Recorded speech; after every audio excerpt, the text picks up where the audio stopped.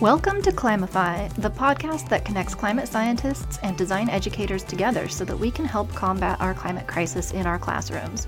The discussions on this program are geared to help you climify your syllabi to assign projects that not only teach design fundamentals, but also can have a positive impact on our climate. This episode is brought to you by Renourish. Renourish is your one-stop online resource for sustainable design and systems thinking strategies and tools for the graphic designer. You can learn more about Renourish on their website at re-nourish.org, or you can follow them on Twitter and Facebook at Renourish. Welcome to Climify. I'm Eric Benson, and I'll be your host this season as we talk to climate experts from all over the world to help us design educators fight the climate crisis in our classrooms. And yes, I'm also a design educator. I've been teaching for 15 years here at the University of Illinois. But even if you're not a design educator listening to this show, there's so much useful information jam-packed in each that you too can learn how to do your part to help reduce our greenhouse gas emissions. Today on Climify, I'm joined by Akila Stewart, the founder of Fatra, which is a creative waste design company working towards integrating plastic and textile waste back into the production process to reduce pollution and increase holistic wellness. Fatra is pioneering the use of alternative materials and closed-loop design systems. Fatra, which is a Haitian Creole word for trash, is a global leader in the sustainable fashion movement and continues to challenge mainstream ideas while fostering an evolution of radical elegance and eclectic statement pieces. Akila teaches formally at Parsons, while also conducting waste design workshops for different institutions here in the U.S. and abroad. Her company Fatra is committed to a cleaner, safer, more equitable fashion industry and environment overall. You can learn more about Akila Stewart at hifatra.com. That's HIFATRA.com. You can also find her on Facebook and Instagram at hifatra.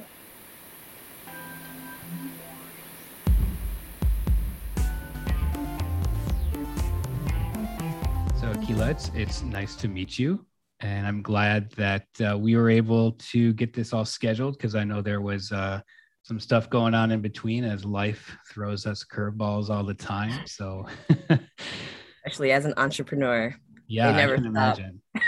I can imagine, yeah. But I'm excited that we got this all set up and we have a chance to talk for a little while today. And so let's just get right to it. I want to know a little bit more about you and what you do and where you do it there in New York.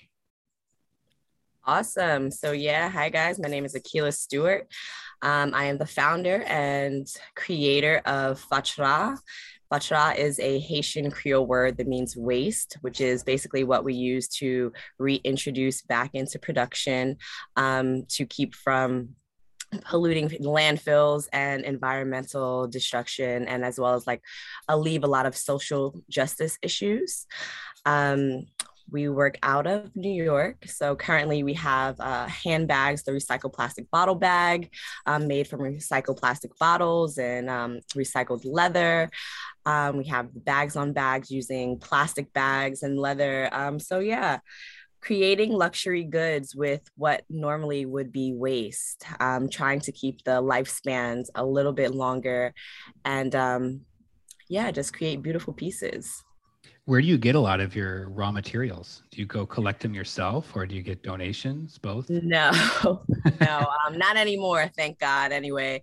Generally, we work with a lot of local organizations and local companies that run through lots and lots of plastics.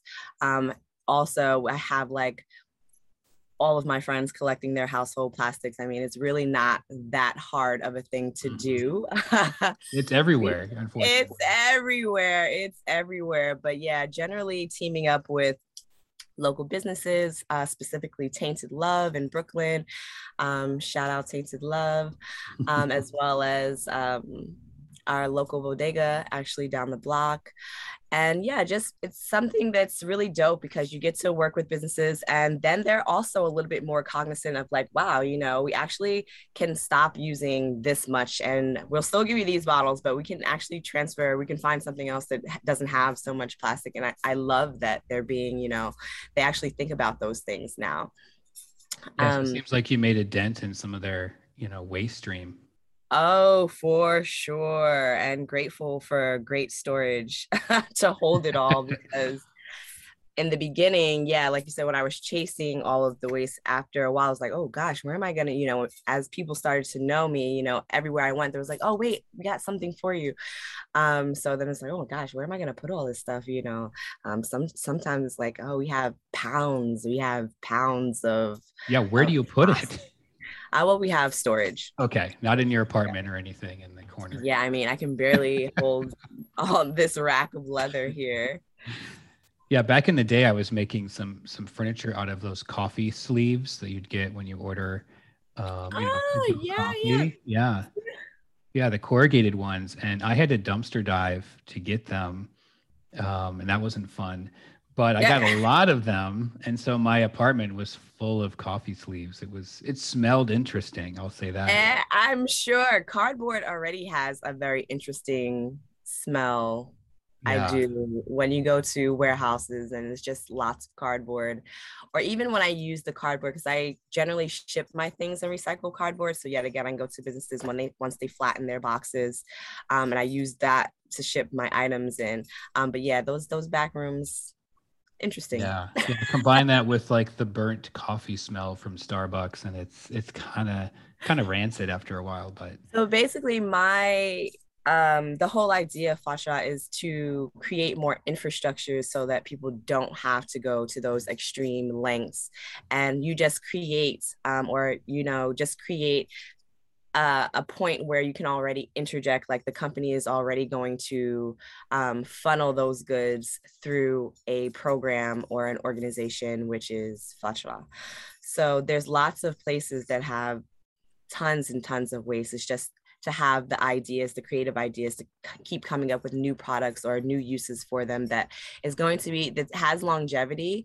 And also, it's not just going to contribute to creating another product that will also lead to waste after one time. So definitely creating products that you can reuse at least 3 times.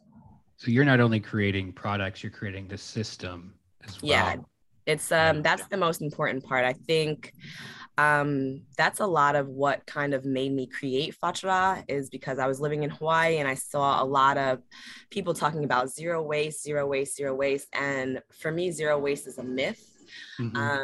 Honestly, every living organism creates waste. That's just the reality. From our cellular structures to, animals, humans.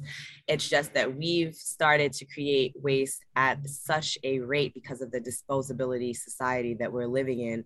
So I think that ultimately what we need to do is much like nature and take the waste and reintroduce it back into our lives in some way, shape, or form, as well as look at analyze where we're having the most waste and how we can mitigate that in the beginning of design process versus trying to see where we're going to put all the waste, especially since now, thank God, the global majority is pushing back and saying we don't want sheer waste.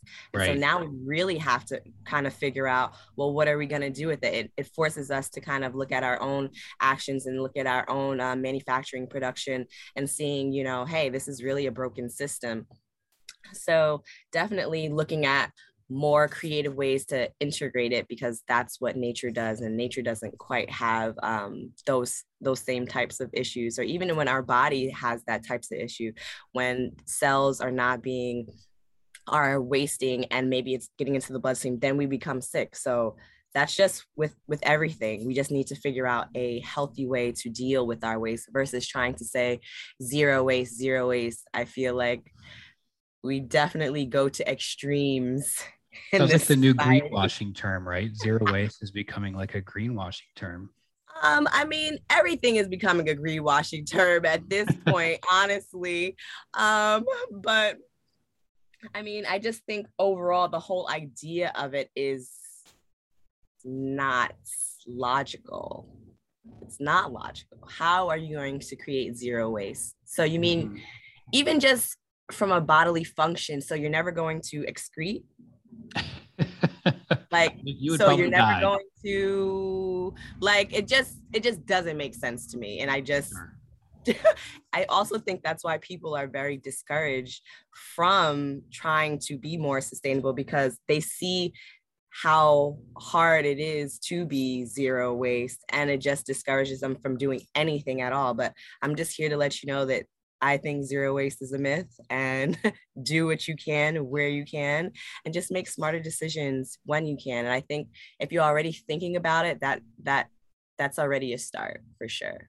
That clip is really good advice, because I know personally I'm always disappointed. Every Tuesday is my like garbage day in my neighborhood, and I always feel like I'm failing every time I walk it out to the curb, because I know I can do better, right? I mean, it's a constant, thing. And I want to walk out nothing, that's my dream, is like, I don't have to worry about taking things out to the curb, because, but it can't, because the system's not set up. It's not set up. It's not set up. And if you, judge yourself or, hold yourself to that standard, I think people are too hard on themselves and not hard enough on corporations, too hard on themselves and not hard enough on the lack of options, or, even just the lack of consent that we have on what we receive. When someone mails me something or ships something, they ship it with all of this stuff and I didn't even consent to.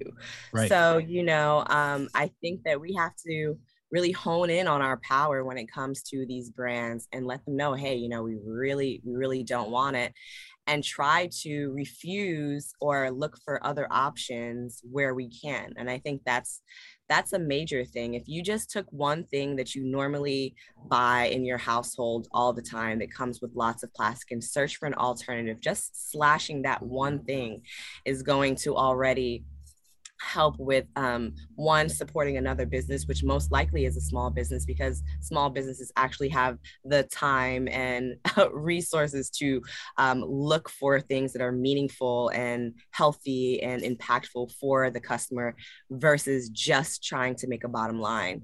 So I think that if we just replace one thing within our household or one thing within our normal activity, we're already on a path of doing something different. I think that sends a message, to, hey, if you don't do it the way that we want it done, then we'll look elsewhere, which I think should be done anyway. Like, when you step out to your left and your right in your community, you're not seeing, the owners of Target. You're not seeing, these people who really just don't give a fuck about how they're producing or making these products at all. No shade to Target or no shade to whatever brands.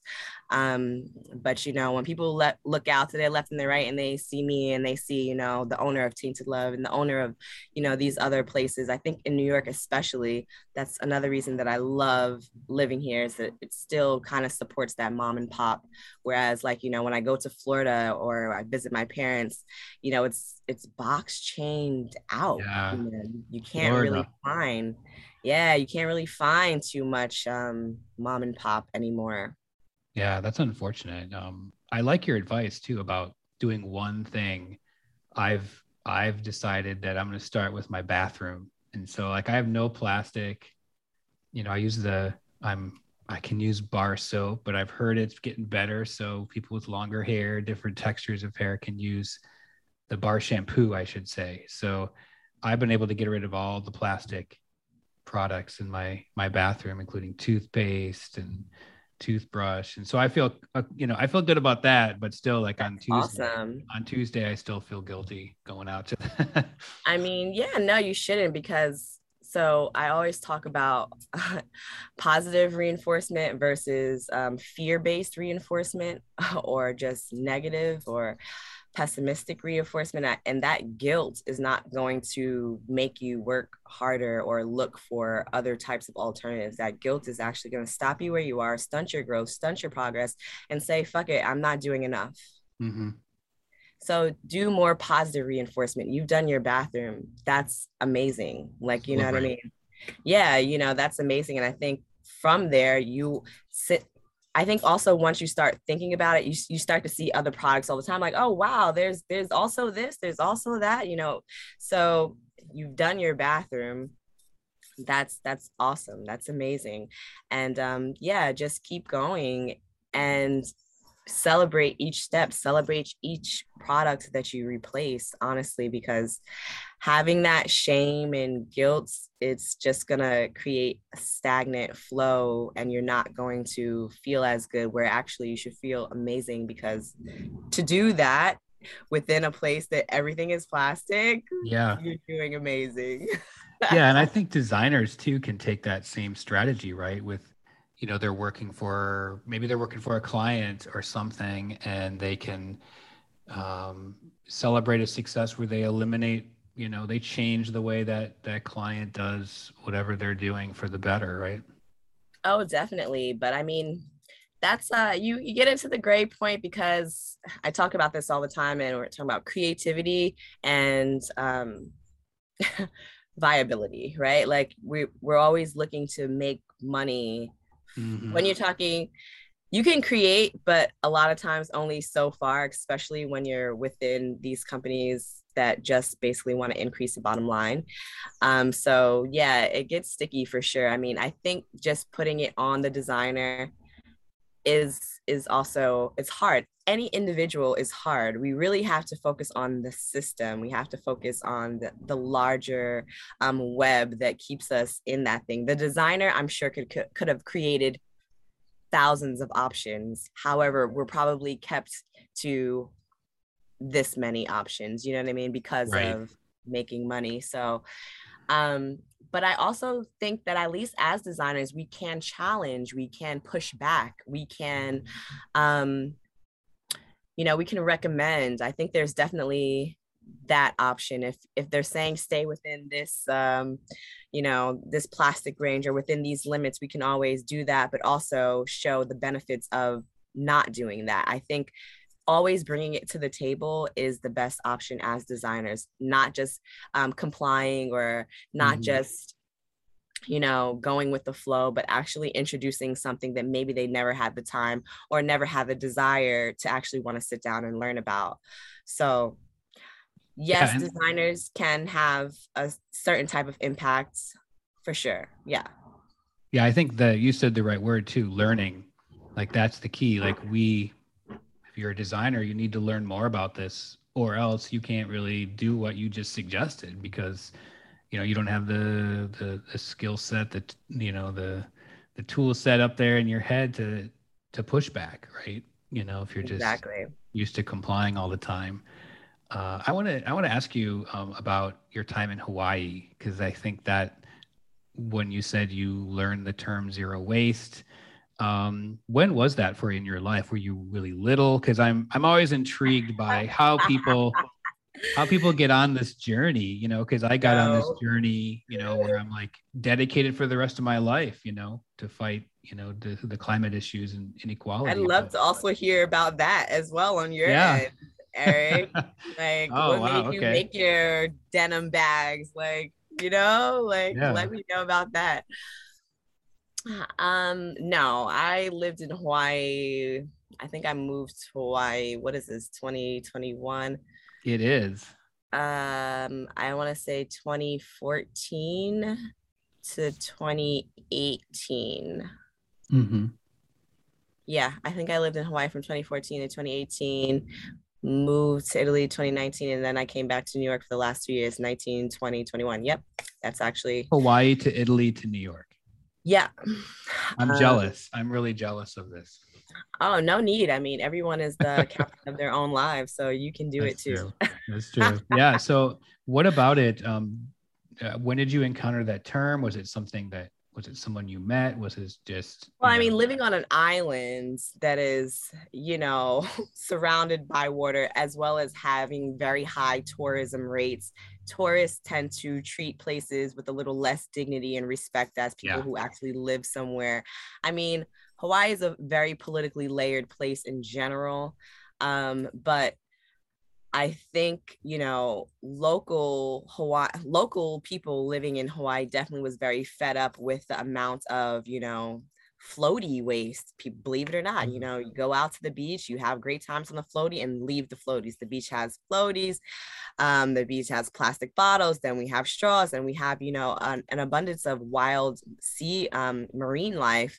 And it just interferes with all of that. And it also interferes with how local people get to live, as well as being bombarded with lots of tourists and kind of playing second fiddle because tourism brings in a lot of money for the island. So I think that while there, the people were just kind of fed up, and they were like, zero waste, we need zero waste, we need to take care of the beaches more, we don't want our marine life dying. It's something that's very in your face when you're on an island in the middle of the ocean, the Pacific. So that's kind of where I came to learn about that term. However, that's not the first introduction to zero waste or reuse that's in my life. I mean, I think as a daughter of two immigrant parents from the Caribbean, it's just what you do. It's very cultural. It's a cultural aspect to be quote unquote sustainable. And I honestly, it's very saddening and disheartening because Indigenous people have already had these practices forever. And not only have they only had these practices forever, such as local Indigenous Hawaiian peoples, Indigenous people to the Caribbean, Indigenous people all over the world have their practices, but those practices were also taken and demonized, called barbaric, called backwards, and then it was stolen, repackaged, and then resold as sustainability. So that's what makes me flip shit over. Yeah, wow. And not only now that the idea, that cultural aspect of sustainability has been stolen, demonized, it has been repackaged, whitewashed, and now the same people who already always had those practices cannot even get the platform that it is that they deserve. And I think it's just kind of funny that, we're talking about climate change and everyone needs to be on board. However, we're still going to the same people. When I look at a lot of sustainability spaces and climate change spaces, it's a whole bunch of white people. And I'm like, what in the hell do y'all know about climate change? And what in the hell do y'all know about sustainability? Because ultimately, the people who have been foraging or stewards of the land are Indigenous people. So if we want to really correct the trajectory of where we're going, we need to go back to those people and ask them for their knowledge and accept their experience as truth. And also accept that for a very, very long time, we had to be sustainable out of sheer necessity. Because we were locked out. There were, whites only doctors, whites only food, whites only. So we had to create for ourselves. We had to do for ourselves for our survival. And being that we could be carried over on ships, cross the world, cross the nation, came here, enslaved, and still thrive, there has to be something in that. There has to be something that worked. There has to be something that, how did we survive? How did we take care of ourselves? How did we sow the seeds? How did we take care of the land? How do we use local medicines? How did we do those things? But that conversation is kind of left out of the sustainability space. And that is why I cannot take a lot of what's happening within this space, because they're looking at branches of issues and not root issues. And unless we get to the root of issues, we can never really talk about the offset of what's happening. We're saying, oh, there's climate change. Oh, well, can we talk about deforestation? Can we talk about overfishing? Can we talk about how much pollutants and off-run is coming into soil? Can we talk about industrial farming? And these practices were not indigenous practices. Who introduced these practices and where did they come from?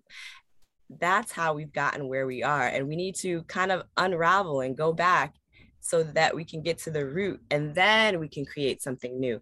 But just saying, fast fashion, or, don't eat meat, all these things is like, they're very trivial solutions to a very deep-rooted issue that began not there. Right. Oh, wow, that hit me. It's like the decolonizing sustainability, right? That comes to mind as something that needs to be done, right? Or even deeper than that, right? It's, how do you do that? What can we do as you start with verbiage. What is sustainability? Mm-hmm. Yeah. What is it? I mean, there's so many definitions, right? And is there so like many in all the like academic literature, and you read exactly. like the UN report, and they have different definitions of it, right? So it's a problem. It's a huge problem, because when I say tree, you're thinking shrub, and I describe, and I'm like, and it's tall and branchy, and you're thinking shrub, you're like, our solutions are going to be very different. Your solution is going to be for a shrub, a bush, mm-hmm. short, wide.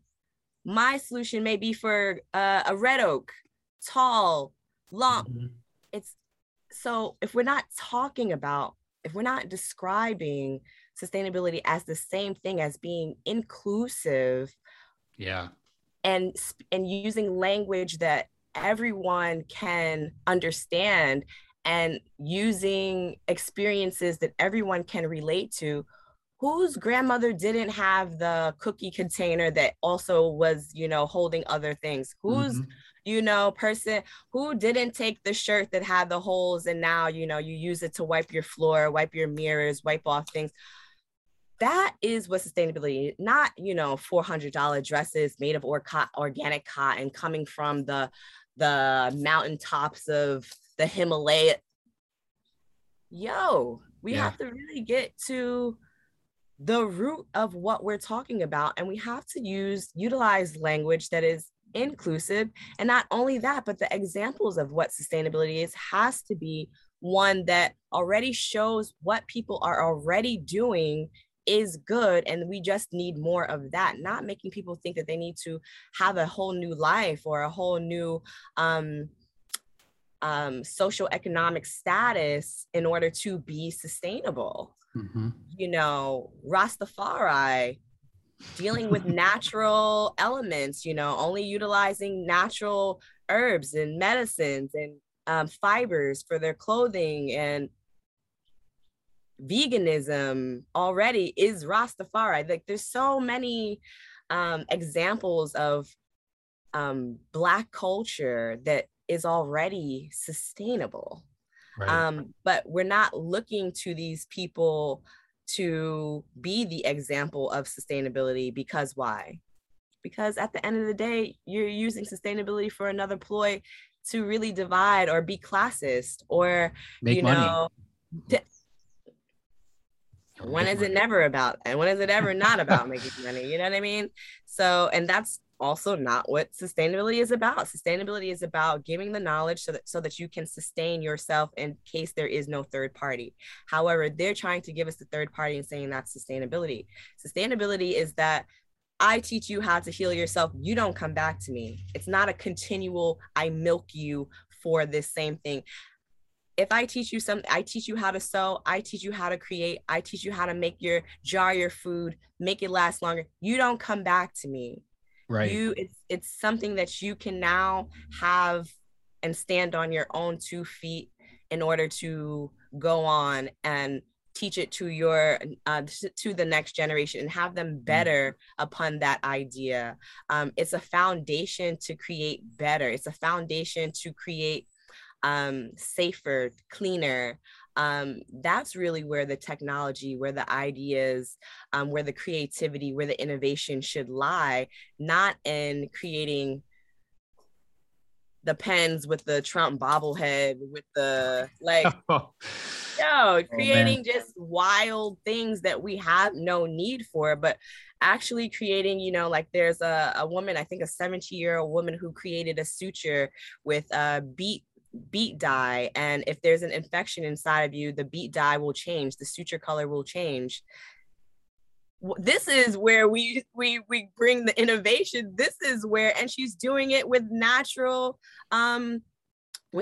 resources, you know what I mean? But I think we're so focusing on designing things for the self and for the ego and for the notoriety that we're not thinking about the collective, or thinking less about how we can build upon what has already been laid down and making it better, And I also think that people, as much as people say that they want to create things that is better for the world, if that's the case, why don't you collaborate with other people who are doing something in your field? Why do we have to have several hundred of the same thing? Because there's this competition more than collaboration, when instead of having 500 little balls spread out all over the floor, we can start to have building on top of things. But yet again, it's like, oh, well, that's my idea, that's my intellectual property, that's mine. Do you want to create something one time that's amazing, or do you want to be the catalyst for something that's amazing in the long term? So designing for the common good, not just for yourself. Designing for the common good, yes, for sure. I mean, but it's both. I think there still can be individual fulfillment in knowing that you played your part, that you've done your role to make something better. So that's still very much an individualistic fulfillment, as well as that it's not only for you, but that it's going to benefit everyone. Right. So I'm not saying not to design for your individual fulfillment, but I think that anytime that you do anything to contribute, you give, you do something for the higher good or for the larger collective, that you also feel good. I don't think you're Jesus Christ, you're sacrificing your life, you're throwing yourself on the cross. No, not at all. No. You know what I mean? Yeah, of course. Well, there's so many things running through my head after what you said. And I guess sleep on it, call me in the morning. Yeah, I'd love to. I guess the first thing that comes to my mind though is my day job is I'm an educator, right? And a lot of people listening to this, most people probably listening to this are design educators. I mean, I don't know, but I want to do what you just said, right? I've dedicated my life after the year 2004 is when it all kind of gelled in my head that I got to do something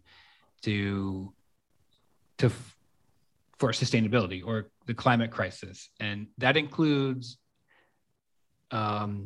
issues with equity, equality, all of that is baked into it. And those areas will get worse because of climate, right? And the people that are already feeling it will feel it magnitude 10 times worse, who knows, right?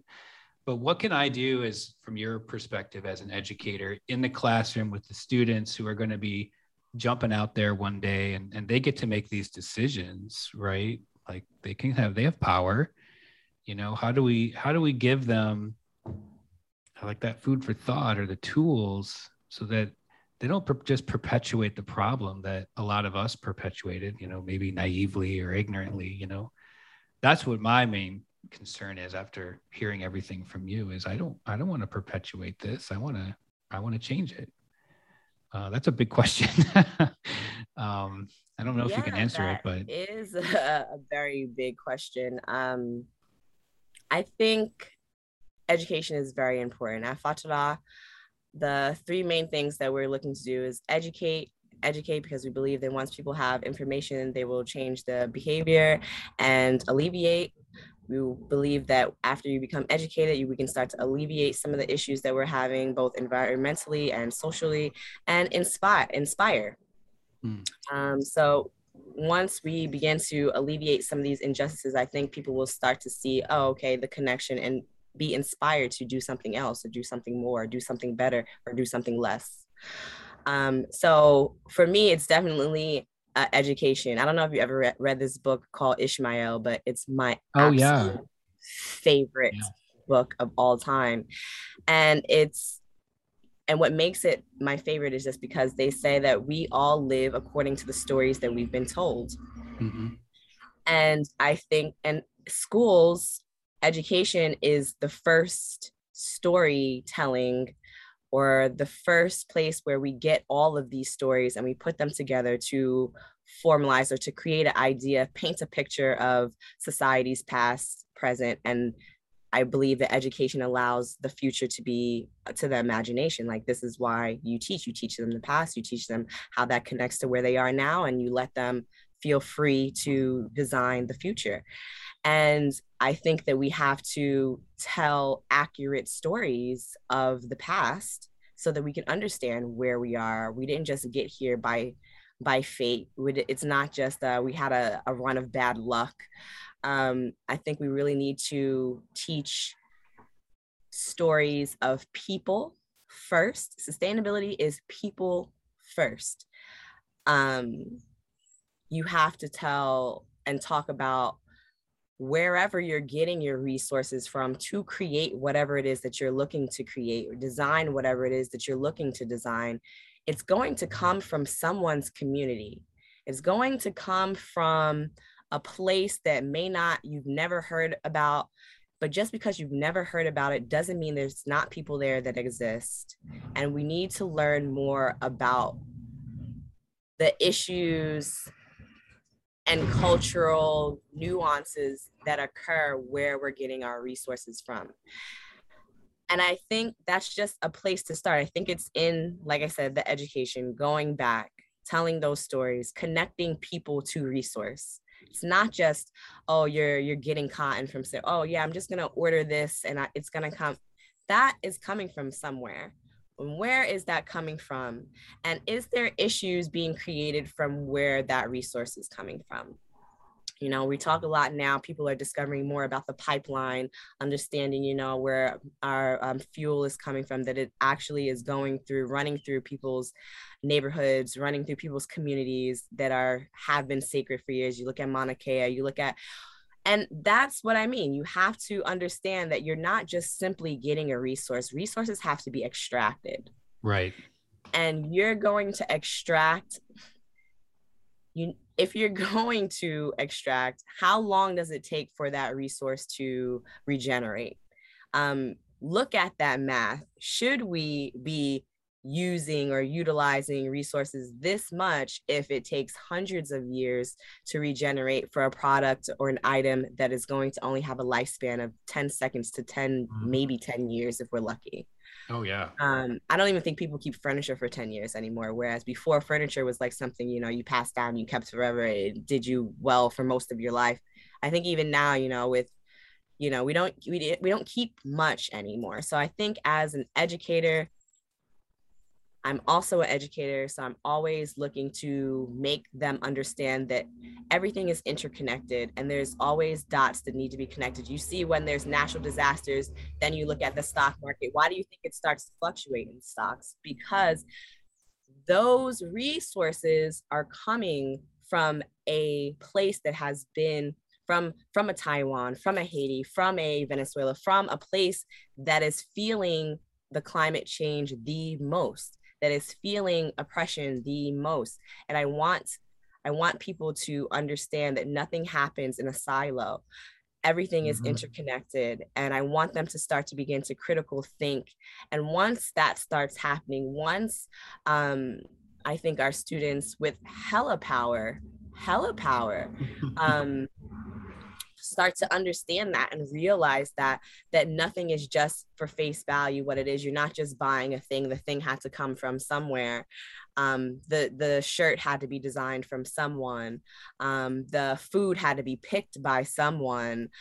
once we understand these things, and not only that they had to be created by someone, who is that someone and what are the conditions that that someone is living under? How is it that we can receive things so cheap? Just honestly look at every aspect of a thing. I think there's a documentary what is like the follow the genes, follow this someone they followed like the like where the genes came from and how it was made. And you know, a lot of going forward is looking back. And I think that's something that we have not done too much of. A lot of going forward requires, even just for your life, it took two parents to make you, and then it took four to make them, to make you. You have to go back in order to even to know yourself. So to know your product, to know your design, you have to do the back work. You have to backtrack before you can go forward. Very much the arrow effect. I always say that when I take like months off or, you know, weeks off, I says I had to pull back so that I can be able to I like jump that. forward. I like that. I don't do enough of that. I think a lot of people don't do that. You know, they need to reflect and how they're just so busy running around. And it's not, by design. Yeah, nothing it is not by design. And that's what I mean. Look at all the, it's by design. And once you understand that it's by design, you'll be more intentional about taking that time. Well, let's take a quick break here for some commercial messages. Most of us know what we need to do to help the planet, like more solar, trees, and more bicycles. But even the best of us can get pretty stuck with figuring out how we motivate and inspire millions of people and governments around the world to adopt change. But there is a way. My name is Katie Patrick. I'm an environmental engineer, a designer, and an author, and I interview expert PhD researchers from top universities around the world, like MIT, Harvard, and Stanford, about the psychology of environmental action. And I put these interviews out on my podcast called How to Save the World. I'm inviting you to join me on this wild intellectual journey into the heart of the environmental psyche so that we can unearth these fascinating and critical teachings we can use in our climate campaigns, programs, designs, and startups. You can find my podcast, How to Save the World, on Apple Podcasts, Spotify, Google Play, and at anchor.fm/Katie Patrick.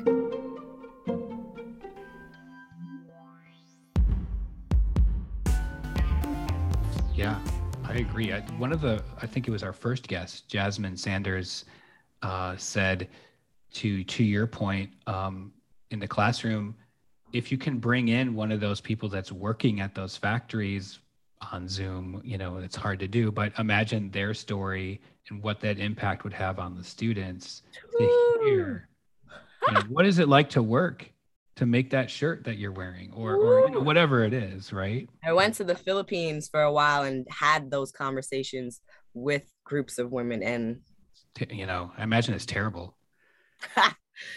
and the thing that makes it terrible is that it's terrible and they don't even see that it's terrible because it's the norm, because they're so used to being oppressed. Mm-hmm. That's the part that's terrible. Yeah, that's the worst part. Well, gosh, there's a million questions I have, but we're running out of time, and I know that you have something coming up here, and I just want to know, to build upon you're an educator, I'm an educator, a lot of listeners are educator, yeah, celebrate that.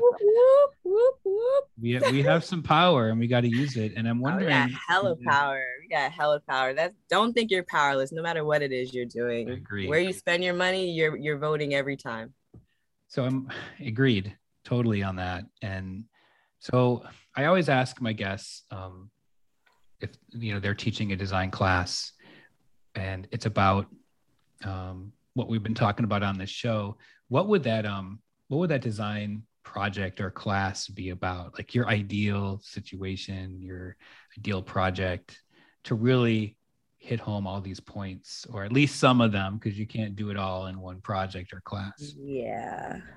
I'm actually working on that currently, to create my workshops and curriculum for Fatra. So definitely stay tuned for that. But definitely, like I said, the main thing for me is that everything is people. That's it. Sustainability is people. So if we're talking about, we can't use the plastic straws, you know, it's like, there's so much nuance in that, you know. What about people with disabilities? What about, you know, we're talking about plastic waste. What about people whose financial situation only allows them to buy, you know, packages, you know, you now have the packages of shampoo, like just one time use shampoo. Like, I would want to teach more so about people and cultures and how that plays a role in our everyday, and how that plays a role in how things are designed, and how things are designed to either include people or exclude people. Right. How that is designed to give access to certain people.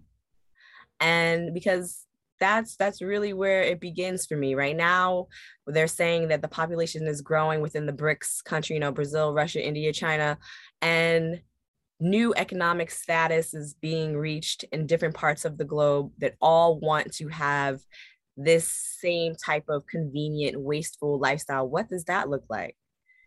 It starts with people and how people live, and having people have a certain type of mentality towards environment, towards design, towards global design, not only, you know, designing for the benefits and the likes of your locality.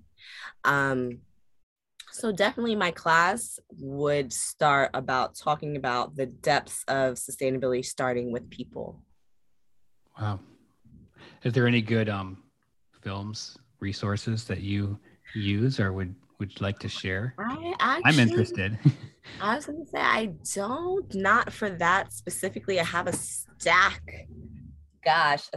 of books that I do read, that I have read. First one I see now is Soil Not Oil by Vandana Shiva. Love her. Shock Doctrine by Naomi Klein. Oh, yeah. Love her. I just picked up this new one, haven't gotten through it yet, but it's a beautiful book it's Bruce Mal's 24 Principles for Designing Massive Change in Your Life and Work. Amazing. I've went through a lot of that. Environmental book. It looks beautiful. It is, actually. And so it's just from the first page, I went to my friend's house and I opened it and I said, okay, I have to buy it.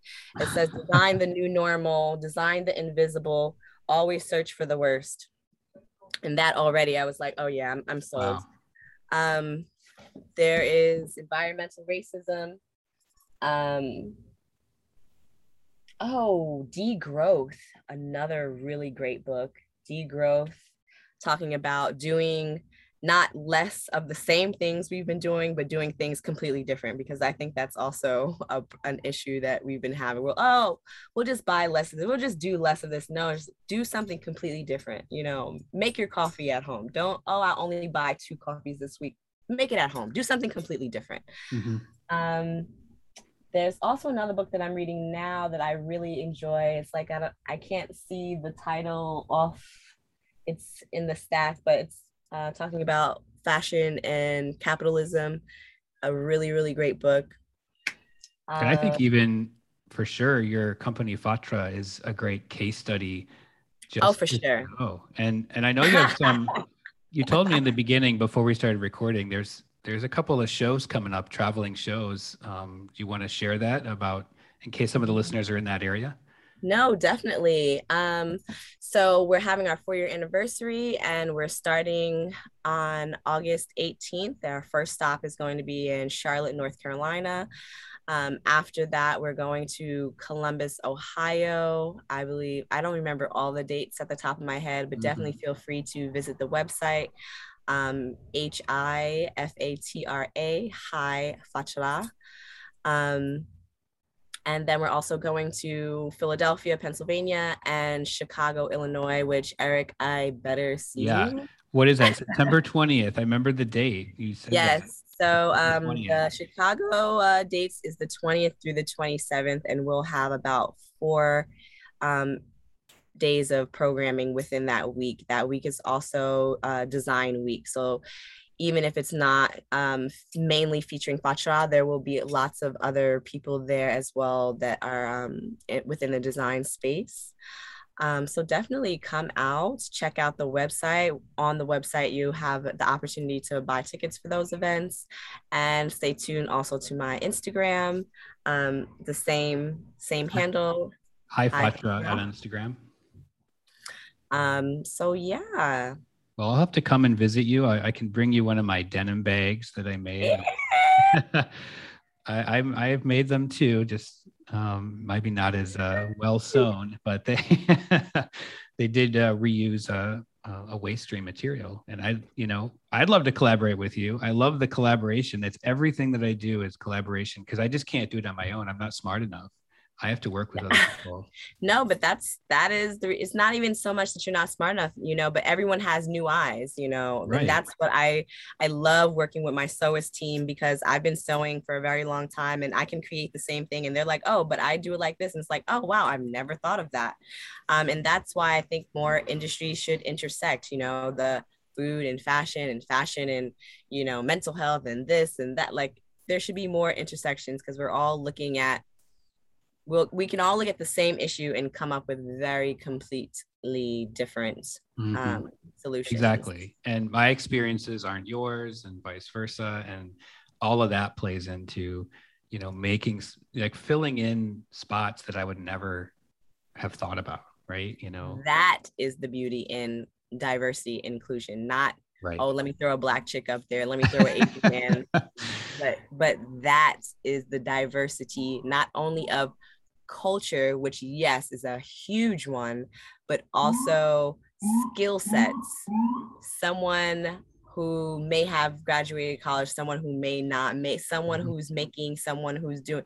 That is the D&I, not this bullshit that they're portraying for optical illusions. Right. The perception of diversity is different than the idea of inclusion, for sure. Yeah. Well, I think you would also be a great resource for our educators. This episode, reach out to her at hifatra.com. Akila, it's been awesome having you. And I look forward to Chicago in September when come by, say hi, get a bag, learn a thing, do a workshop. Definitely. Thank you for having me, Eric. This has been great. Thank you for being on. It's been awesome.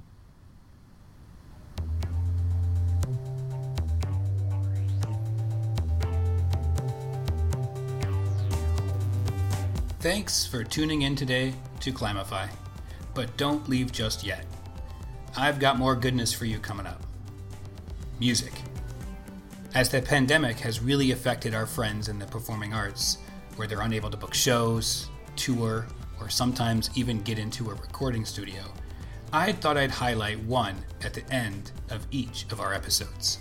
Since this is a podcast for designers, the musicians featured on each are also designers. Well, I'll turn it over to our first artist to explain who they are and the reasons behind their music. My name is Lincoln Hancock. I'm an artist, designer, and musician based in Raleigh, North Carolina. My experiences playing music in bands have totally shaped how I approach other creative and professional gigs. Everything's collaborative. Everything emerges ultimately from working with other people, contexts, and ideas. Music is just the greatest example of this because the making of it is so multifaceted and so magical. The record is just one part of its life. What you're about to hear is one facet of one piece of a project with my friends David Mueller, Missy Thangs, and Brian Shaw. The project was called Heads on Sticks. If you like it, go to Bandcamp. There is a lot more.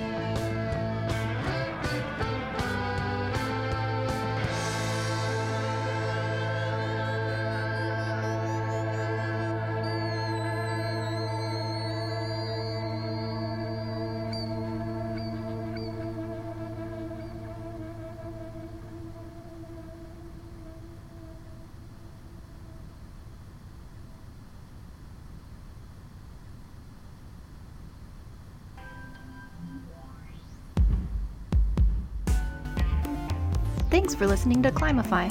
If you enjoyed this episode and you'd like to help support the podcast, please share it with others, post about it on social media, or leave a rating and review wherever you listen to podcasts. To catch all the latest on Climify, you can follow us on Instagram at Climify Podcast.